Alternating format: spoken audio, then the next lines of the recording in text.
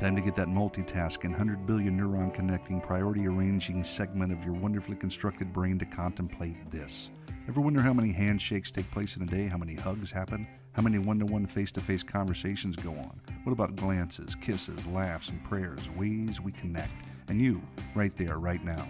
How are you connected to the person next to you, the people around you, your friends, your enemies, the strange dude at the mall? How about the movies you watch, the books you read, the messages all around you? And how do you connect differently than people connected in the past? So many thoughts, ideas, blogs, texts, posts, and tweets these days. Everybody wants to connect to someone or something. And the World Wide Web of intersection and connection has changed everything. Get this. 1 out of 8 couples married in the U.S. in 2008 met through social media. Unfortunately, half will be divorced in 5 years, connected and disconnected. There are over 500 million active Facebook users who spend over 700 billion minutes per month clicking, posting, uploading, and downloading. An average user is connected to 80 community pages, groups, and events, and each person creates 90 pieces of content each month. Folks got a lot to share, lots to say. So much that the average user spends 55 minutes per day, 6.5 hours per week, or about 1.3 full days per month on Facebook. And that's just people sitting around home, because more than 200 million are on Facebook through mobile phones nowadays, because long lost are the days of landline phones, busy tones, and yeah, Davy Jones. And speaking of cell phones, in 2004, 674 million were sold, which is 105 million less than the 779 million sold in 2005, which is nothing compared to the almost 4 billion sold in the last 3 years. Some people in the world who don't have toilets or houses have cell phones. People really want to connect. But wait, there's more. 1 trillion text messages were sent in 2008, 1.5 trillion in 2009, and then it went up to 6.1 trillion just recently. That's 1,000 texts per person for every person on the planet. That's a lot of connecting. Yet this hasn't even scratched the surface. There's over 50 million tweets per day, over 60 million LinkedIn people, and 43 million people still visit MySpace per month. Then there's however many millions on Ning, Tag, Meetup, Bebo, My Yearbook, and Friendster looking at everything from posts to pics to video. Speaking of which, it would take you over 27 years without sleeping to watch all the videos uploaded on YouTube. Just this week, everybody wants to connect. Connect with a friend, connect with family, connect to the past, connect to the future, connect to God. Connect with God. The one who created connections, voices, images, ears, eyes, smiles, kisses, glances, faces, friends, music, color, stars, electricity, light, laughter, and love, just to name a few. Connect with him? Now what does that mean? Well, you connect the dots. Praise the Lord. Do you know we're very connected in the world today? It seems the more connected we are globally, the more disconnected we are internally. Let us pray. Father, we thank you for this moment that we could really engage. We ask for your help to sometimes just get a point across. Your thoughts. Handle this moment, God. We give it to you in Jesus' name. Amen. I want to start a new theme entitled, We're All Connected. And today I want to engage in a topic in this theme saying, we're all God's people. We are all God's people. When we look around us in the world today, we sometimes forget that we all came from the same source. We can think highly of ourselves, and that's permissible if it's seen through the lens of the one who created us. James admonishes us not to think more highly of ourselves than we ought, because there is a thin line between idolatry and worshiping of God who created us in his name. Amen. Welcome. Welcome again. Welcome, Sister Udalyn. Good to see you today, my friend, and all the rest of you who are here and watching online. Turn in your Bibles with me. We're going to read the creation story in Genesis 2:18 to 25. one of the creation story. I'm reading today from the NLT. You can follow along in whatever translation you have. The passage says, "Then the Lord God said, 'It's not good for a man to be alone. I will make a helper who is just right for him.' So the Lord formed from the ground all the wild animals and all the birds of the sky. He brought them to the man to see if he would call them, what he would call them. And the man chose a name for each one." What a task. "He gave names to all the livestock, all the birds of the sky, and all the wild animals. But still, there was no helper just right for him. So the Lord God took out of the man's ribs and closed up the opening. Then the Lord God made a woman from the rib, and he brought her to the man. At last, he thought," the man exclaimed, "This one," not like the ox and the donkey and the dog and the cat and the pig and the everything else, but this one. "This one is actually bone of my bone, flesh of my flesh. She will be called woman, because she was taken from man." This explains why a man leaves his father and mother and is joined to his wife, and the two are united into one. Now the man and his wife were both naked, but they felt no shame. Yes, we are all connected in an indelible cord of love by our Heavenly Father. And the synergy of this unity is demonstrated by our Creator when He made the first humans.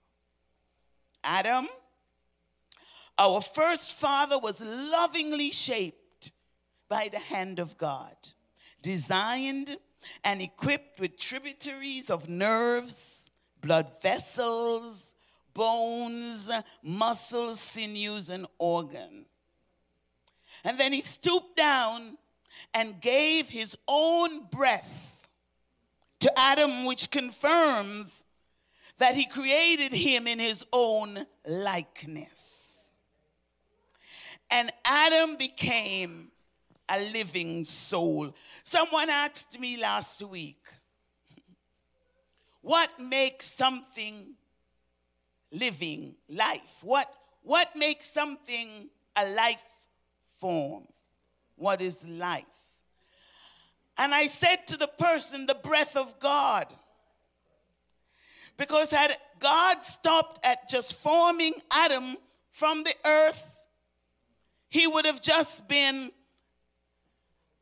a piece of art. But God went further to bring him alive by giving him breath. And every creature, every living thing on this earth that is alive, including the plants and the trees, they all breathe. They all breathe God. And so, in a way, we're all connected by that one breath. The pneuma, the breath of God, that carouses through our lungs and through our tissues, through our cells, that make us alive. That is something to celebrate. because it's a great miracle creation. It is no big bang chaos and all of a sudden there is order. God did it. Created humankind. The second human was not formed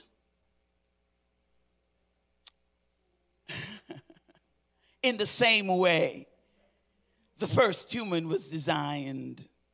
Quite interesting, don't you think? Because God could have done the same thing over. He did it with all the animals. He did it with Adam. He could have just stooped down and tried something else to see which one was really suitable. But the Word of God tells us that he did something unique. He decided to connect the man with the woman.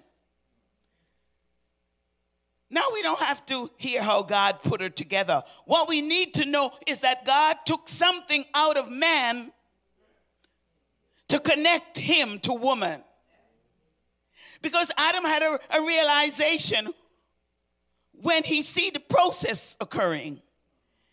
He understood that it was his rib. God didn't need his consent. He didn't have to sign a consent for the procedure. God just simply put him to sleep and took a rib. Because God wanted to make a point. God wanted for Adam to know that this woman is a part of you. So you got to watch how you treat her. You got to respect her because she is part of you.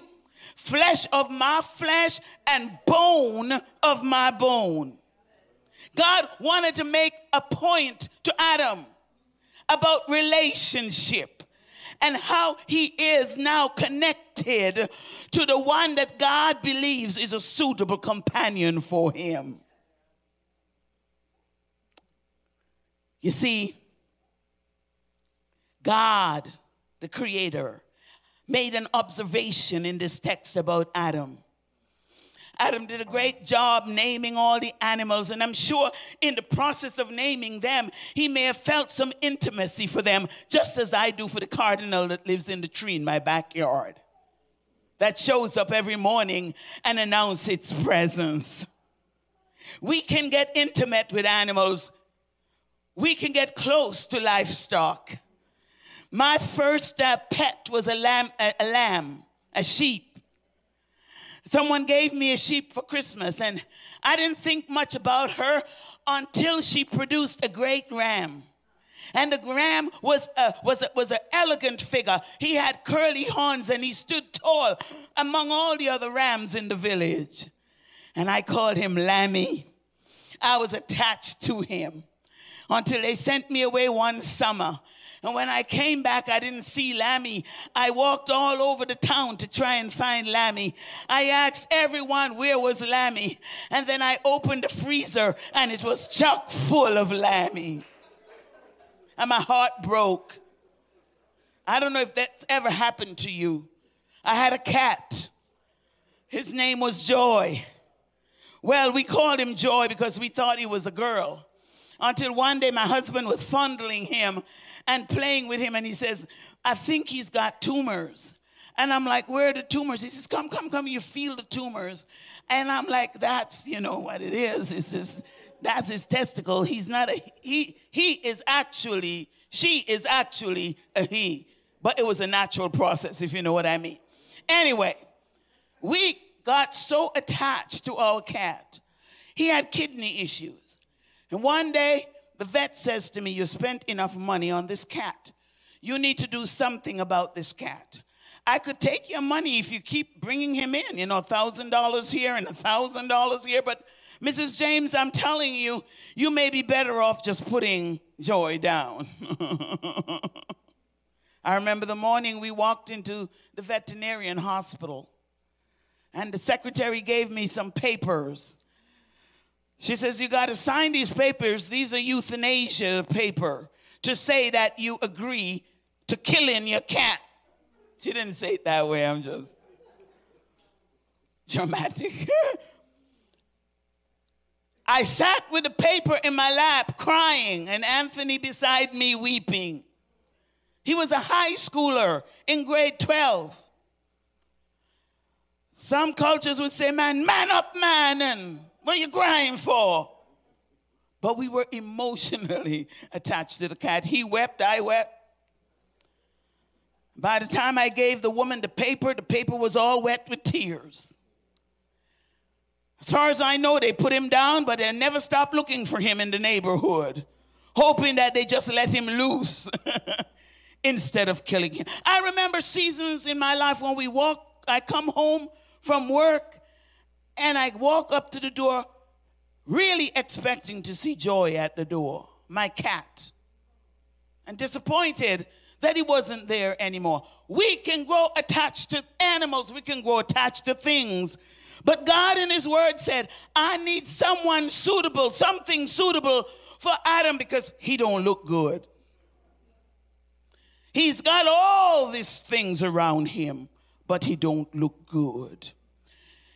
He's got everything I've created just for him, but something is missing. He needs a human connection. He needs that connection, not just with me, but with his own kind. And so God says, I'm going to take a detour from my regular method of creation, of shaping her from the ground, but just taking a part of him so he can feel connected to her. Human connection is formed when we give ourselves to another in the flesh. When he declared at last, this one is bone of my bone and flesh of my flesh, he's saying, she comes from me. She is a part of me, but she looks different from me. God intended a special bond between the first two humans he created. After all, it's not as if God could not have done the job without Adam. He could. But God required Adam to be participant in this relationship. Man was first according to the text. But God had constructed a different yet compatible human form as a relational partner for man. And Adam's response to Eve was really twofold in the scripture. He names her woman because he said she came out of man. And then he called her Eve because she would be the mother of all human life forms. Adam could have said a lot of other things about Eve.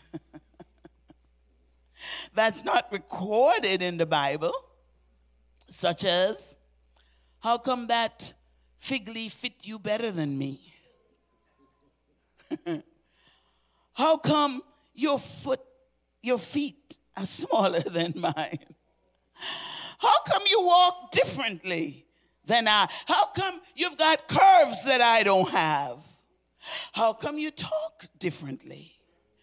What are you? You are so intriguing because you're certainly not like me. God could have given him another man that looked just like him. But where would the interest be? What would stimulate Adam's interest for further understanding of this creature that God had created for him? In fact, the scripture implies this. When he says this connection is so deeply felt that Adam would be the first of a mankind who would see woman as intriguing, stimulating, exciting, and suitable. In fact, the scripture says, and because of this, a man will leave his father and his mother, his first connections in life, and he will cleave to his wife. The man-woman connection was so powerful that the writer of Proverbs, which we believe could have been a womanizer, we're not sure, he says in 30 and 18, there are 3 things that amaze me. No, 4 things that I don't understand. He says, the eagle glides through the sky. Have you ever watched them? How a snake slithers on a rock, and how a ship navigates the ocean.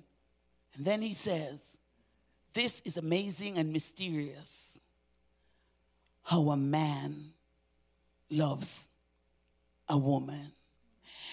I found it interesting that he tagged on verse 20, which doesn't seem like it belongs.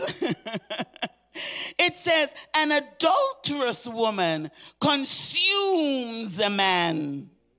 Woo, power. And then she wipes her mouth and says, what's wrong with that? What the scripture is saying to us, that even though God had good intention for creating women and men in relationship, the power of a woman over a man can even take adulterous forms. One of my sons used to say that men are stupid. I'm not here to cut down men. But it's not because men are stupid. Men literally fall prey to the power of women. Not intentional for God to destroy man, but it's just the chemistry. The chemistry that exists between man and woman is deeper than we can even imagine. Take adolescents, for example. They can't help it. We just got to guide them. Because God created them with some hormones that are powerful, intentional, to create man and woman connection from the moment a girl and a boy reaches puberty. Hormones begin to dictate. We look at them and we think, oh, she's so, or he's so, They can't help it. You got to watch some of the science behind this girl meet boys thing. It's a powerful stuff. Now, some of us in church, we kind of pretend that it doesn't exist. We kind of pretend that we're made of stone. And we tell each other lies about what's really going on in our chemistry. Right? It knows no boundaries. That is why we need the Holy Spirit. Because our flesh is vulnerable. God made us that way. It's a grand design, problematic as it may be. But God wired us this way with these neurons and these chemicals and these hormones in our bodies. Because you know what? We came out of Adam's rib. There was a lot going on in that rib.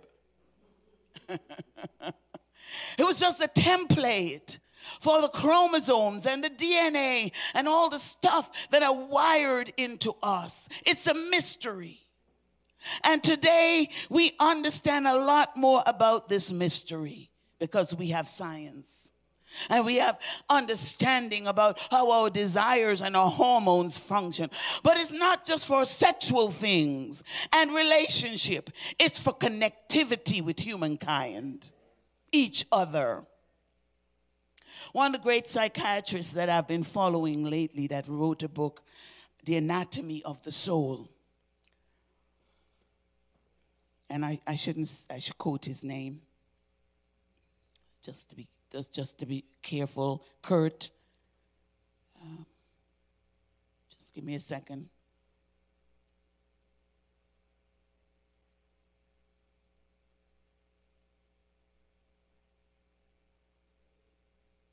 So his name is Kurt.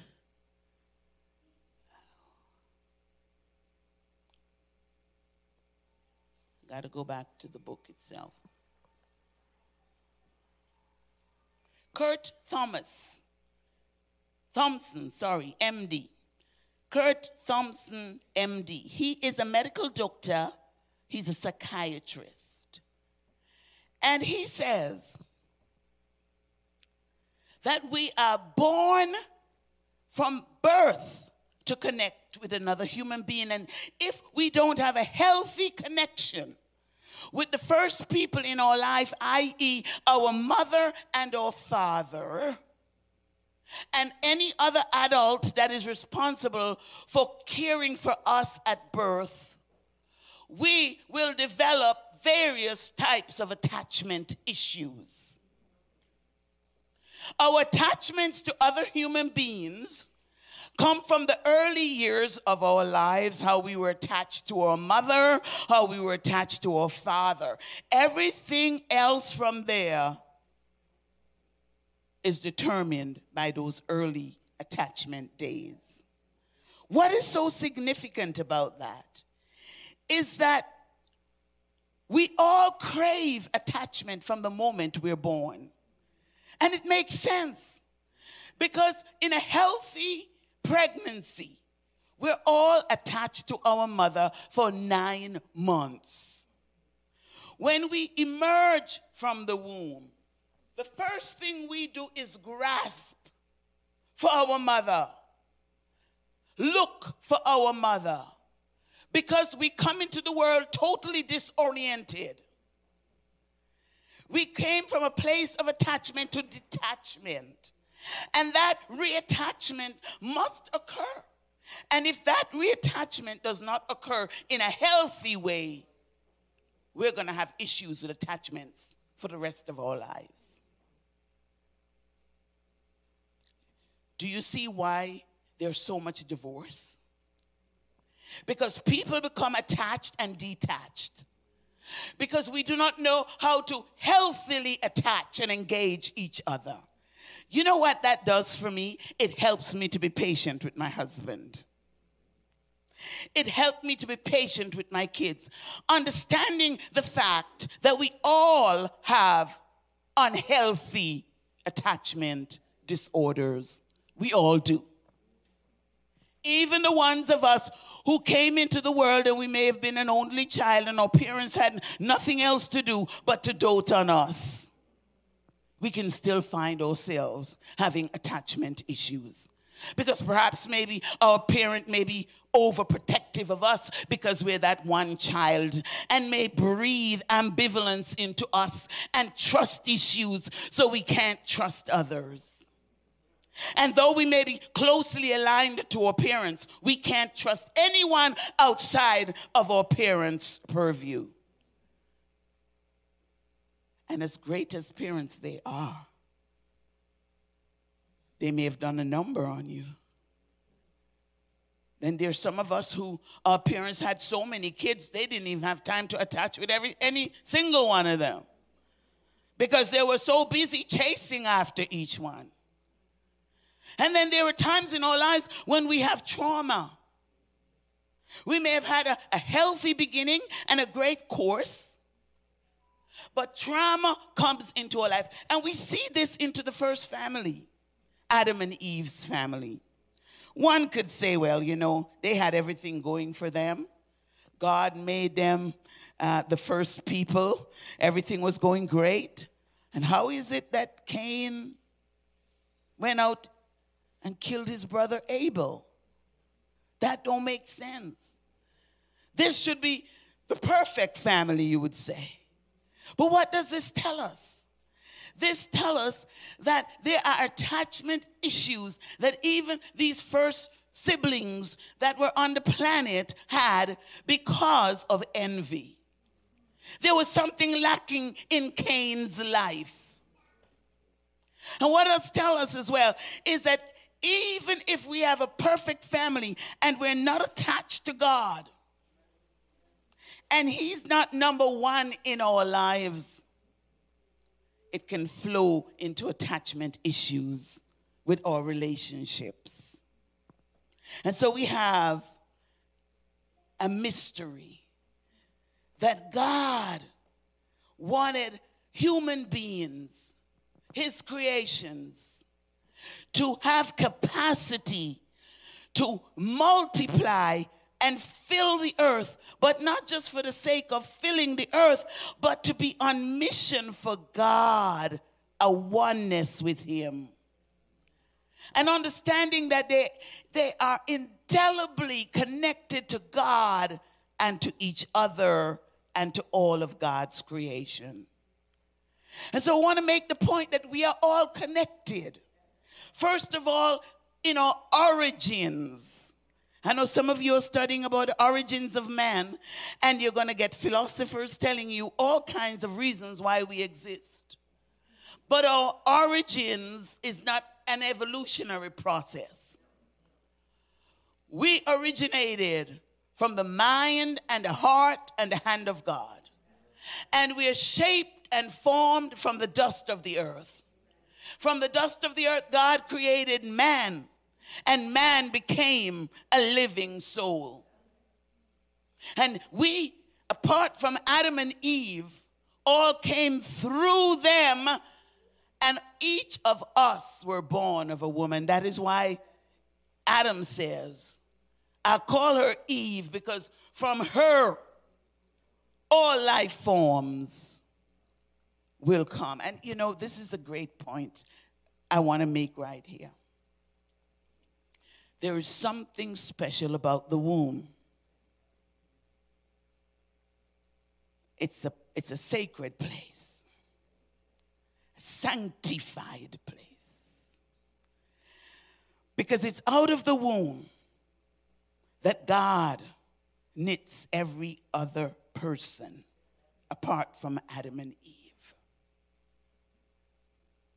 Tragedy when a man would kick a woman carrying his child in their stomach. What does that tell us about humankind? We are really messed up. We are so messed up that we have lost respect for those who carried us. Men and women are carried by a woman. And boys and men, we ought to look up to our mothers. We should have reverence for our mothers because they carried us 9 months in their wombs in that sacred hollow place of God's design. And when they carried us, they had to go through agony and pain just to bring us into this world. And here's the other thing. Not only is the womb a sacred place where life begins, the whole earth is a womb for all of us. And we ought to honor and respect this earth. And when we hear people saying they don't believe in climate change, and they don't believe in this, and they don't believe in that, they're disrespecting and honoring this place, this womb of humanity and all life forms. And so we got to be careful as Christians. The things we do, the things we say, because it affects our connectivity with God and with each other. We're not only originate from God, but genetically we're wired from our mother and our father. We're wired physically. We carry their genes. We carry their DNA. We carry the things that make up their brain and their neurons. And that is why in psychiatry, there is so much understanding about how our lives progress according to how we're treated as infants. A lot matters about what happens to us when we come out of the womb. Because a newborn baby is beginning to form its rewiring of its brain. And every emotion its mother carry, every emotion its father carry, is going to shape what that child will become and how that child will be attached to humanity. It's a serious job being a new parent. Because you're shaping a child to be what you are. Vicariously, your child will become you. And here's the thing. Some of us, we don't want to admit that our parents had problems. And that our parents have passed down those problems to us. But here's the thing.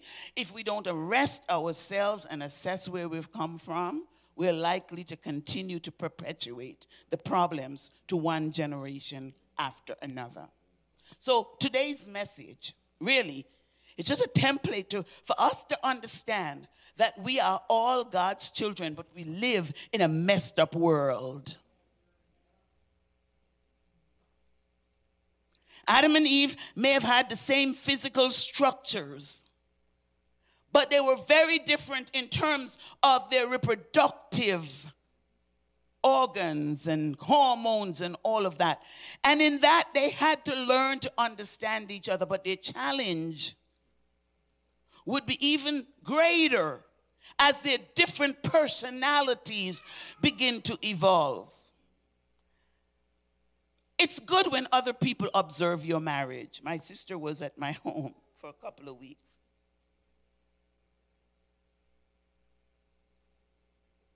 She had a lot of fun just watching. There was one example. We were driving somewhere, and I said to my husband, I think we should call them and let them know we're on our way. He says, oh, you don't have to call them. And in the moment he said, you don't have to call them, I was already dialing. And my sister was just dying. And she's like, I'm just amazed at the two of you. He says one thing, and you does another. Now, some people may think that that's disrespectful. But at the end of the day, we're wired differently. He may not see the necessity to call ahead, but I felt in my heart that I should give that person time to organize themselves and be ready at the door and be ready to receive us. Am I right? Is he wrong? It's not a question of that. But here's the thing.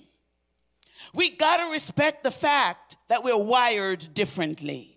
So we don't fight over our moments when we just go our own way. Because God has wired us differently. I can't tell you the countless of times we have said to each other, I'm so glad you made that decision. I am so glad you did that.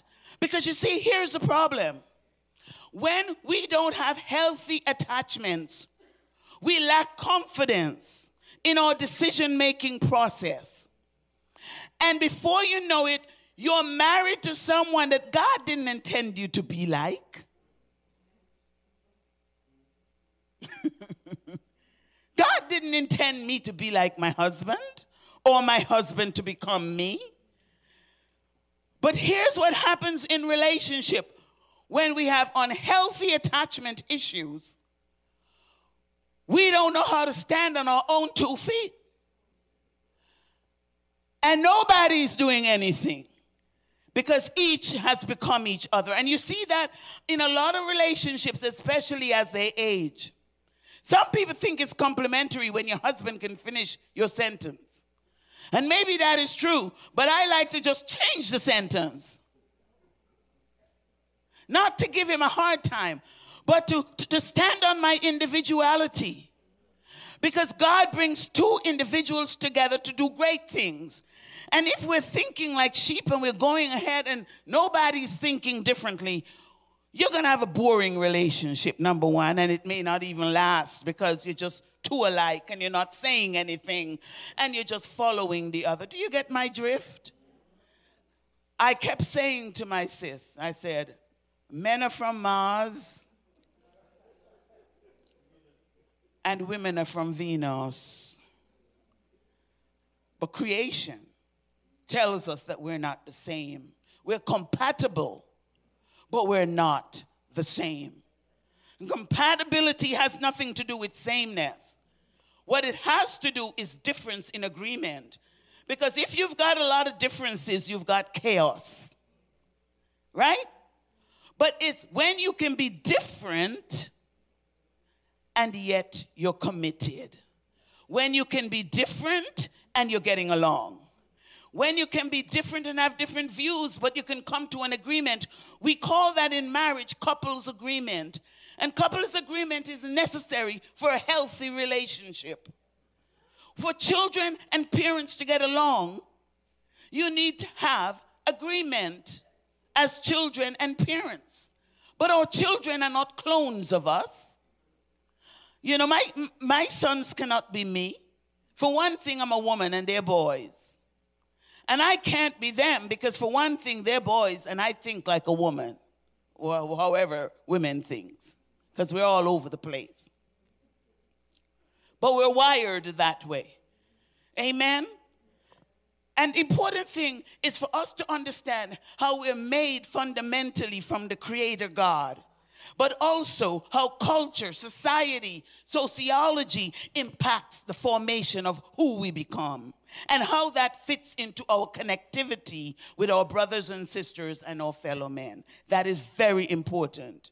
And sometimes we've got to go back and look at our beginning and ask ourselves some real tough questions and maybe even interview the people who raised us and ask them, did you drop me when I was born?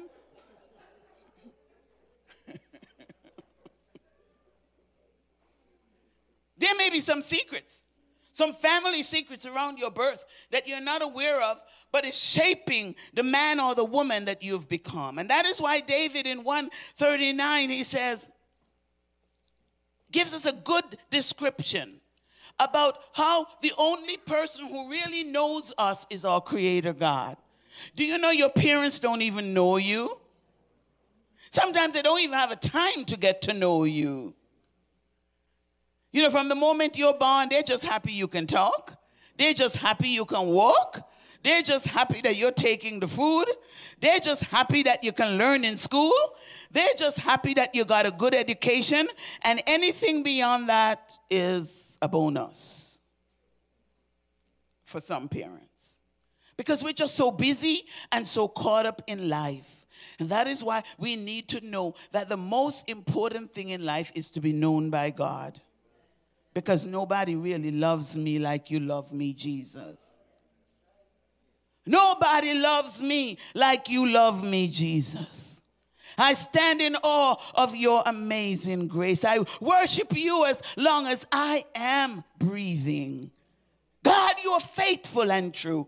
Nobody loves me like you. Nobody knows you like Jesus. Your mother don't know you. Your father don't know you. Your husband don't know you. Your best friend may say they know you, but they really don't know you. And you know what I've discovered through this pandemic? A lot of people don't even know me.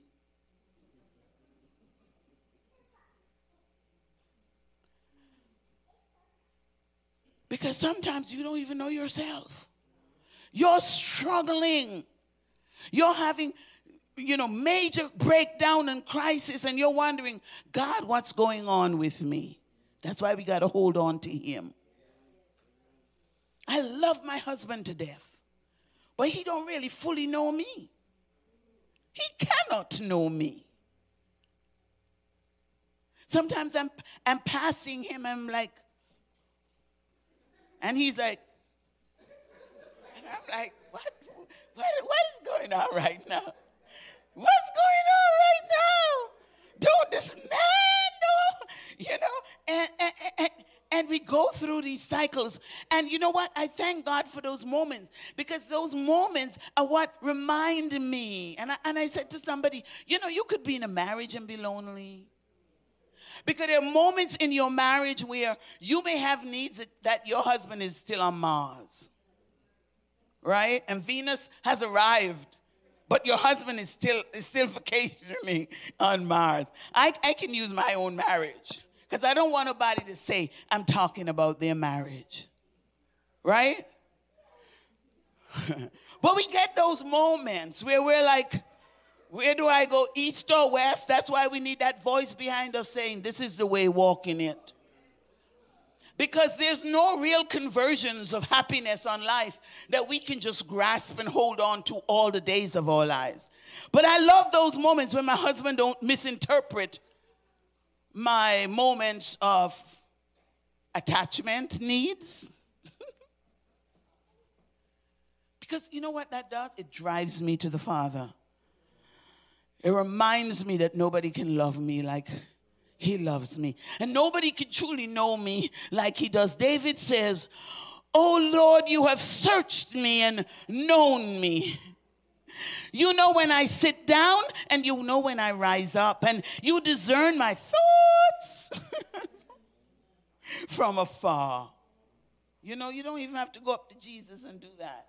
He already knows where you're at. He says, you search out my path and my lying down, and you're acquainted with all of my ways. You know, sometimes we can hide our ways from other people, but God knows our ways. He says, even my thoughts, you can see them from afar. You search out my path and my lying down, and you're acquainted with all my ways. He says, you know, even before a word is on my tongue. You know, people in your life may not even know what you're going to say next. You could be raised with a twin sister or a twin brother. And sometimes they're so closely connected. But even they will have trouble knowing your thoughts from afar. He says, you know, because I belong to you, God. You are the one who hold me together.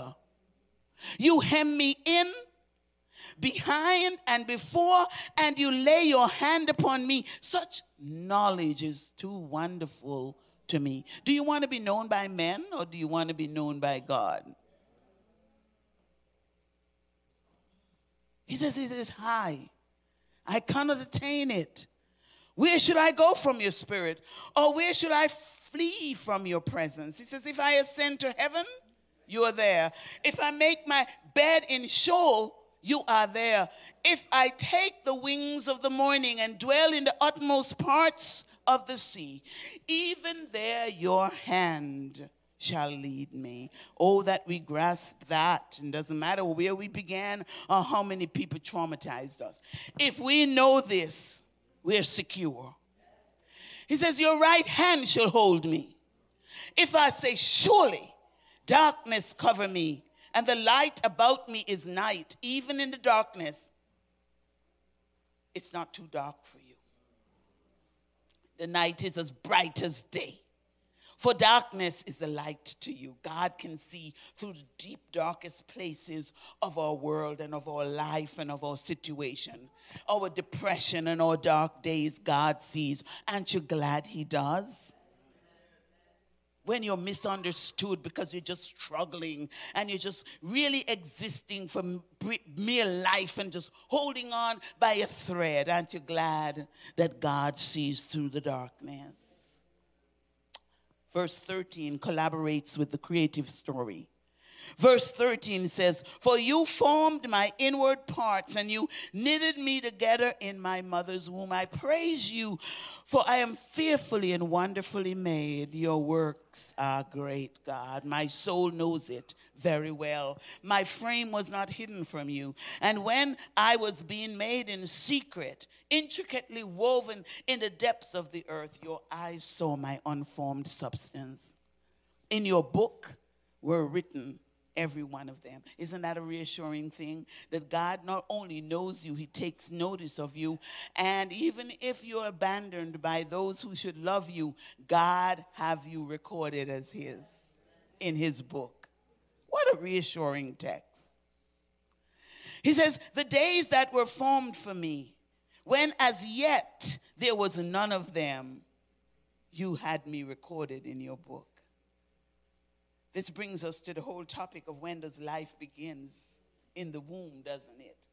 This writer is saying, even before I was knitted, you knew who I was. Even before my body was formed, the embryo or whatever, you already had a body prepared for me.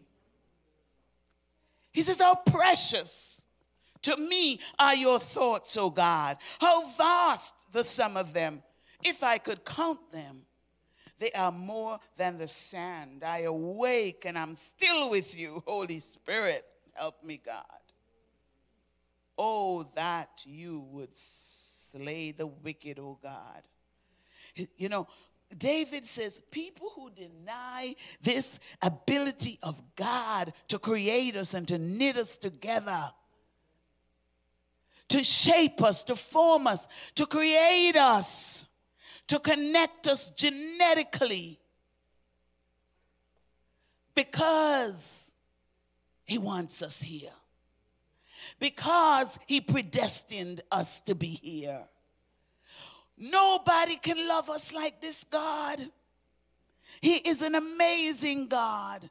Psalm 103 says, know that the Lord, he is God. It is he who made us, and we are his. We are his people and the sheep of his pasture. We belong to God. For those of us who can't go back and change our story, for those of us who were abandoned, for those of us who were abused and broken from various places of nurturing in our past, we can't go back and change the story. But we can have a new discernment. That is not just that we know of God and have a knowledge of God and we go to church and we pray and we worship, but we're known by God. We are known by the God of gods, the King of kings.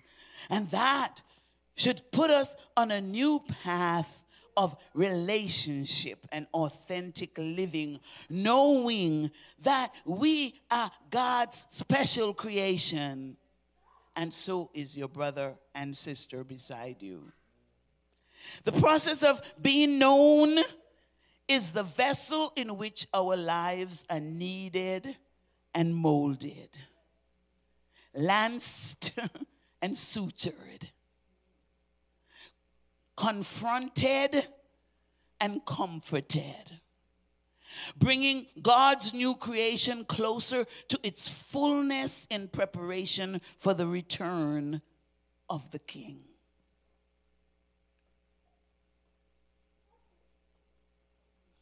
It is a communal container in which the information about the mind and relationships that we will explore in our life on this planet will take shape. And it's what gives birth to the graces of love, joy, peace, patience, kindness, and self-control. We long to experience and develop these attributes, and we should, and we must, because we must remember that all of us come from broken places. And if we're going to do life together and be in community and in relationship with each other, we need these gifts of the Holy Spirit. We need these attributes. We call them the fruit of the Spirit in ourselves, in our children, and in our communities. We want these qualities to come naturally as breathing, but they don't. Because you're a believer don't mean that you're not going to get upset and angry with your spouse. Sometimes you want to kill them. Just saying. Let's be real. Sometimes you want to divorce them. And sometimes it's not even for the big things. I swear to you, in the first year of my marriage, my husband was teaching me to drive. It was horrible. We cussed every night. We went out driving. As a matter of fact, it's over 40 years and we still quarrel when he tells me, don't drive here, don't drive there. And I'm like, when I'm on my own, I don't have nobody talking in my head. I swear to you, the first year of the marriage, I was ready for a divorce. I was like, God, get me out of here. And it wasn't the big things. It was the little things. Do you understand what I'm trying to say? Because we're Christ followers and because we believe in Jesus and that he's the way to our becoming filled with these things and that developing them is a means of collaborating with him and to usher in the kingdom of God. As we work toward justice, as we work towards peace, as we treat our parents and our children with grace and dignity, as we ideally love friends as well as enemies, whether they are our employees or neighbors or our spouses, we often look at these attributes and we feel they're unattainable. How many of you can say, man, I'm the most patient person in this room? Come on. The most peaceful, the most joyful. Some mornings I gotta literally pull joy out of YouTube. Have you had to do that? You wake up and there's something, and you got to just go downstairs or put on your headphone quick and go on YouTube. And at first, you don't really want to sing, right? So you turn the music louder to distract you from your mad thoughts, right? And then you start to sing so loud that you begin to drown out all the things that are bothering you. So nobody can talk to you or enter into your space. Have you ever had to do that? Come, Holy Spirit, bring truth in this place.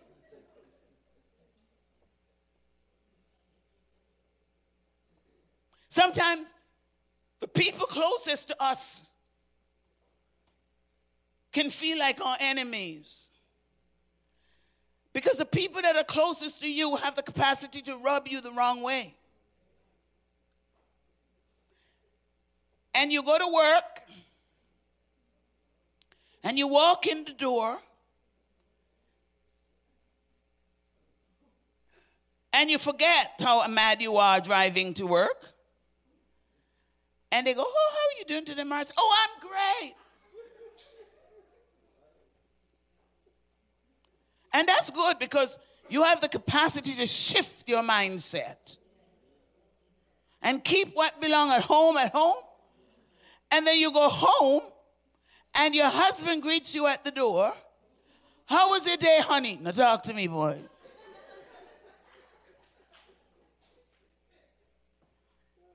Do you see how we work? We are not as gracious to the people we live with, but we're good at putting on an act with strangers. How many of you grew up seeing your parents being generous and kind to everybody but you?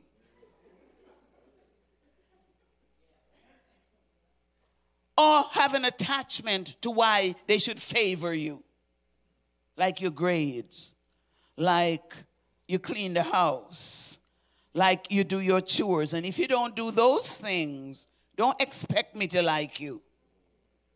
What about unconditional love? It's least likely to happen in the closest relationships that we have. And these are what causes all these messed up attachments that we have. I don't want to keep you here all day, even though I have a day's worth of things to say. We sometimes have to exhale. As we're going through this journey, there are times where it's not easy to inhale and exhale. That is why so many of us have anxiety issues. And that is why we need to explore the things that are suffocating us. Because a lot of us are walking around breathless because of the problem of doing life. I'm going to read one example from Dr. Thompson's book that really hits this home to me about how fragile we are in our relationships. He is a psychiatrist, and so he interviews a lot of people. And he tells us about this guy, and I'm going to read it directly from him because I want you to get the essence of it. His name is Roger. And Roger's story, let me just find that. Missed my page.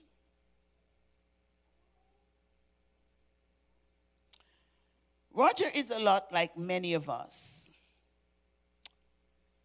that pushes things in our past and in our lives aside. And then we have issues functioning. Here's what he says about Roger.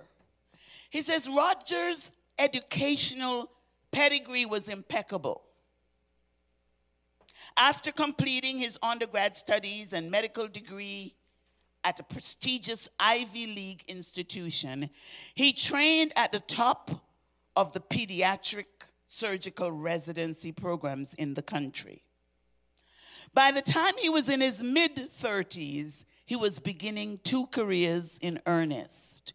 He had accepted his first position at a teaching hospital, and he became a father. So he's doing career, and he's doing fatherhood. Lucky him, you would say. He had accepted his first position at a teaching hospital, and he became a father. In one job, he quickly ascended, a rising star. In the other, he was flaming out. In the other, he was dying. His wife, Joy, had come to see me when their first child, Gabriel, was about 2.5. She told me she no longer knew what to do in response to Roger's incessant impatience and harshness with the toddler. I don't understand it. He's one of the most respected young pediatric surgeons in the region. And he doesn't seem to know what to do with his own child. She fretted. I want to have more children. And so does Roger, but sometimes I feel like I already have 2. Only one of them is almost 40 years old. I'm really worried about having another baby, seeing how he is with Gabriel. Maybe it's just the stress of his work. He's really busy. I suggested that he consider coming to see me, which he did willingly. Roger was warm, friendly, and soft-spoken. He admitted that he wanted to be a better father. He was completely flummoxed as to why he reacted to Gabriel as he did. Here's Roger about Gabriel, 2 years old. He drives me nuts, Roger said. He just seems so obstinate at times. I simply don't know why I get so angry with him. This level of exasperation had begun when Gabriel was about 2 years old. In our first meetings, I explored the usual issues around the general state of Roger's emotional health. He denied any history of anxiety, depression, or substance abuse.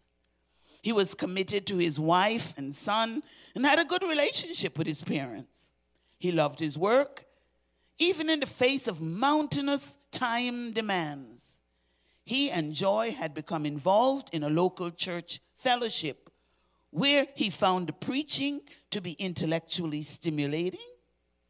When I asked him if he had had any major traumas or losses in his life, he flatly, though thoughtfully, said no. Next, I asked him, what about what life was like when he was a young boy?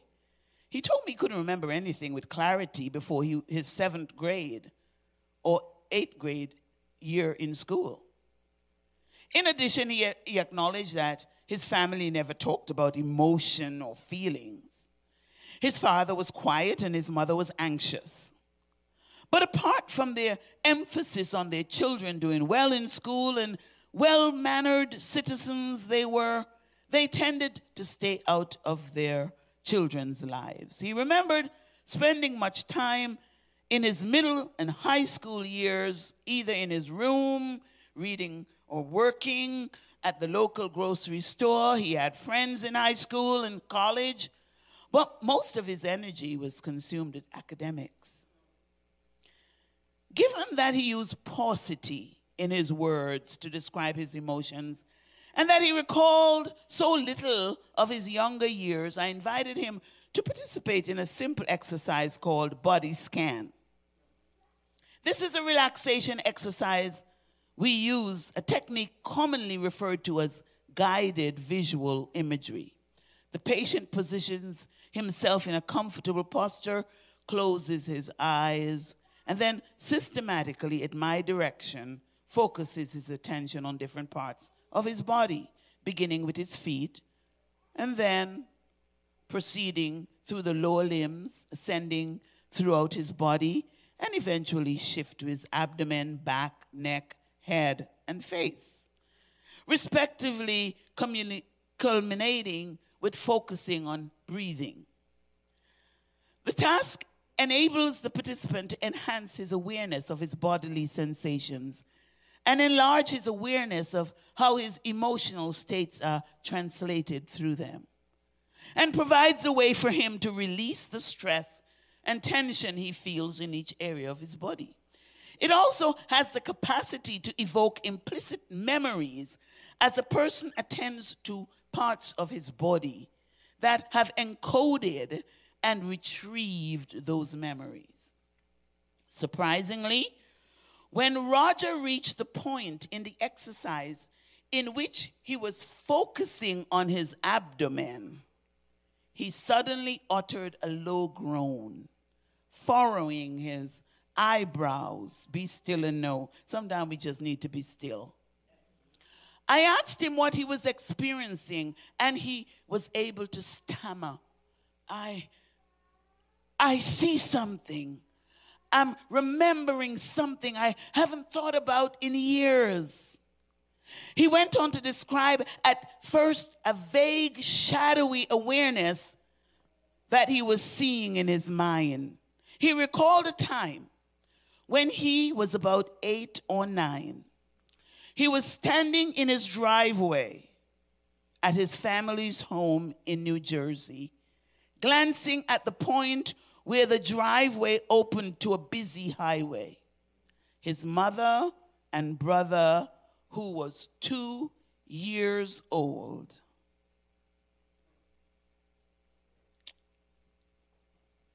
stood there. Suddenly, his brother bolted into the street. Before his mother could stop him,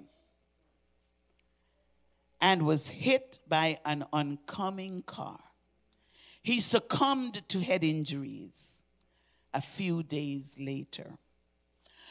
By this time, as Roger's sharp memory was rendering through the formerly impenetrable curtain of his mind, tears were streaming from his eyes.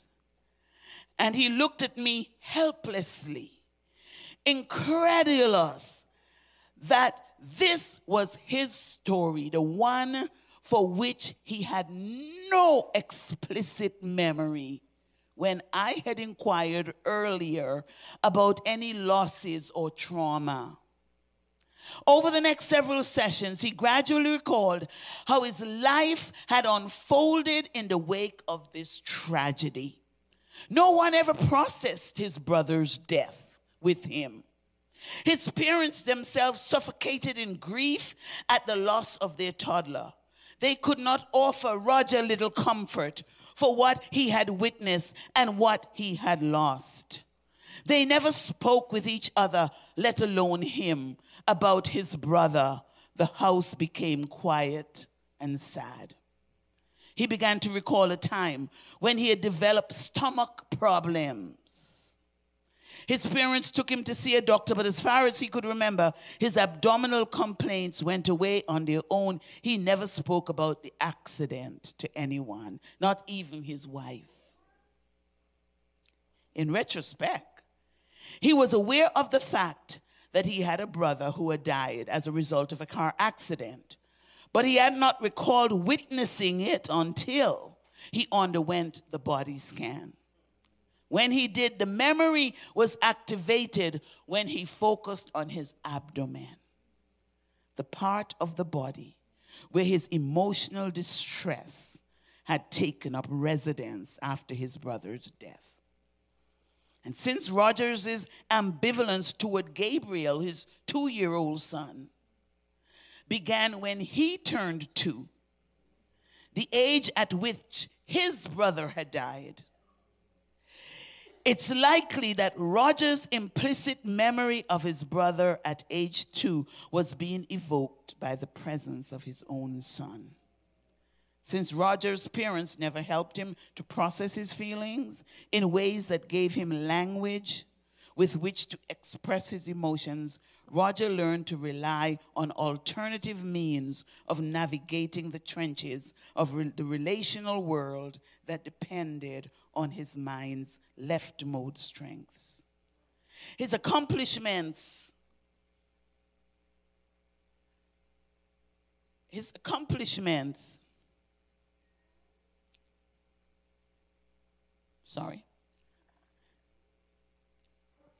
accomplishments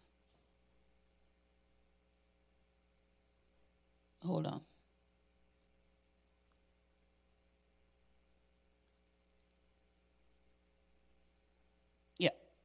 His accomplishments as an outstanding academician and as pediatric surgeon played on his strengths until he was undone by a 2-year-old who reflected back to Roger the echoes of old, painful, unavoidable, implicit memories of loss and grief. Emotion, researchers have learned, facilitates the processing of memory. A person like Roger, with a lack of emotional processing, often is unable to easily recall memories of events that preceded his middle school years. By neglecting to pay attention to emotion, however, people run the risks of leaving behind important parts of their lives that may return to haunt them, as in the case of Roger. Part of the problem with us as humankind is that we don't process the traumas and the abandonments and the issues of our past, and some of us grow up to be angry adults,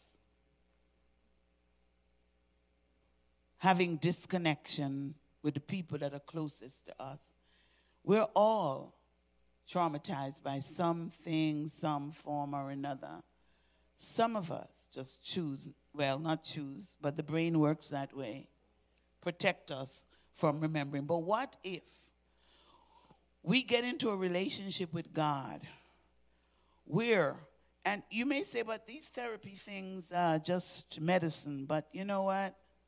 This writer and author is a godly man, Christian man that practices psychiatry. Psychiatry is a very necessary tool for us today, especially in this generation.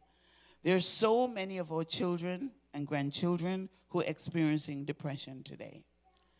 And you see, if we don't fix these issues, it's going to affect another generation, another generation, and another generation. And the problem is that we all have baggage. We bring our baggage into our relationships. And so we've got to get to the place, church, where we understand that God has designed us to be in relationships with each other. Had Adam and Eve gotten a hold of Cain and what Cain was going through, he wouldn't have killed Abel. We see what is happening on our streets. Our young people are having relational issues. Some of them come to this country, they feel abandoned by their parents. Some are going through stresses that they're not even responsible for, but they're generational stressors that they're carrying. When we bring a newborn baby into the world, we've got to know that we've got life in our hands that we're molding, and we got to watch our behavior. We've got to watch our attitude. We've got to watch our anxieties. We've got to check ourselves that we're not passing on these same issues to another generation. Because God has designed us to be in relationship with each other. We cannot survive on this planet without being in community. We're created this way, but we're killing each other because we have unhealthy attachments to one another. Putin has attachment issues. Donald Trump has serious attachment issues. Perhaps Biden does too. Maybe Trudeau does. I heard Liz Cheney say something that was rather inspiring. The other day she was giving a speech, and she says to the young women in the audience, men, mostly white men, she didn't say that, I'm adding that in, are running the world, and they're messing it up. That is why we got to find out who we are and who we represent and who know us best. And even if the narrative didn't begin right in your life journey and story, with God's help, you can change the narrative. It's important that you change the narrative of who you are, because another generation is depending on you to stop the buck. Let the buck stop with you. You may not have grown up under the best circumstances, but you can guarantee the next generation. And tell your children the truth. Tell them you were raped. Tell them you were abused. Tell them you had abortions. Tell them that you were abused by your husband. Tell them the story, because by telling them the story, you can stop their story. Because you know what? They're you. They are you. And everything that you encounter has impacted them. Those moments when you were down and sad and depressed, you're putting it into the wiring of your child and the next generation. But we can make a change. We can make a difference. Those gifts of the Holy Spirit are ours. You can come, praise team. Those gifts of the Holy Spirit are ours. Look at your family line. Those cutoffs.